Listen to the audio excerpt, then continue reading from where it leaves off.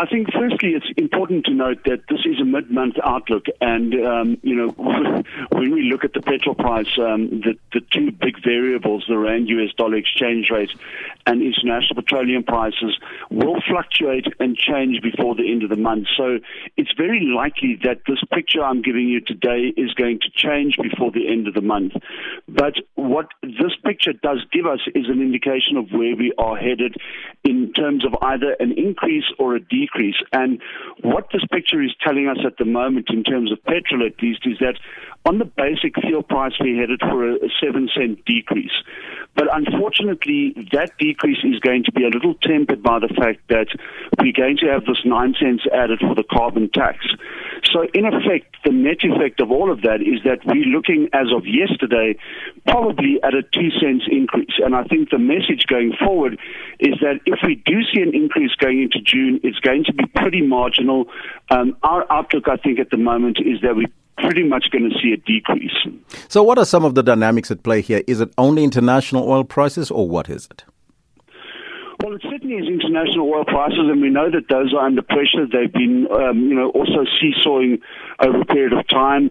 There's been some conflicts that have actually, contributed to the problems with rising oil prices.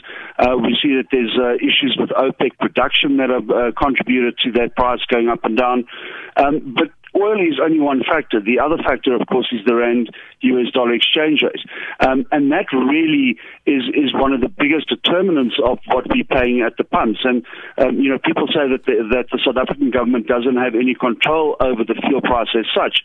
And that is technically true, but they do have some sort of impact in terms of the value of our currency against the greenback, in terms of investor confidence in South Africa, in terms of policy certainty. So those are the two major factors that will determine what you pay for fuel at the pumps.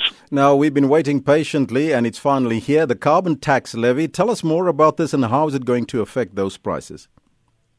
Well, as I said, obviously this is going to increase, by 9 cents, as you said, for petrol and 10 cents for diesel. And basically it's an emissions tax, and it's a tax that is added to the fuel price because it's an easy tax to collect, as are the other taxes, the general fuel levy and the road accident fund levy, which are added to every litre of fuel. It also means that obviously, when you say that every litre of fuel is taxed to the rate of around 40%, it's just going to contribute more to that. So it's just another tax that's been added onto the fuel price, Elvis. So in conclusion, 2 cents, that's the probability that you're looking at?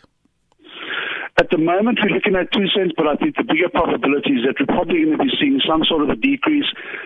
What exactly that's going to be, I think, is difficult to say right now.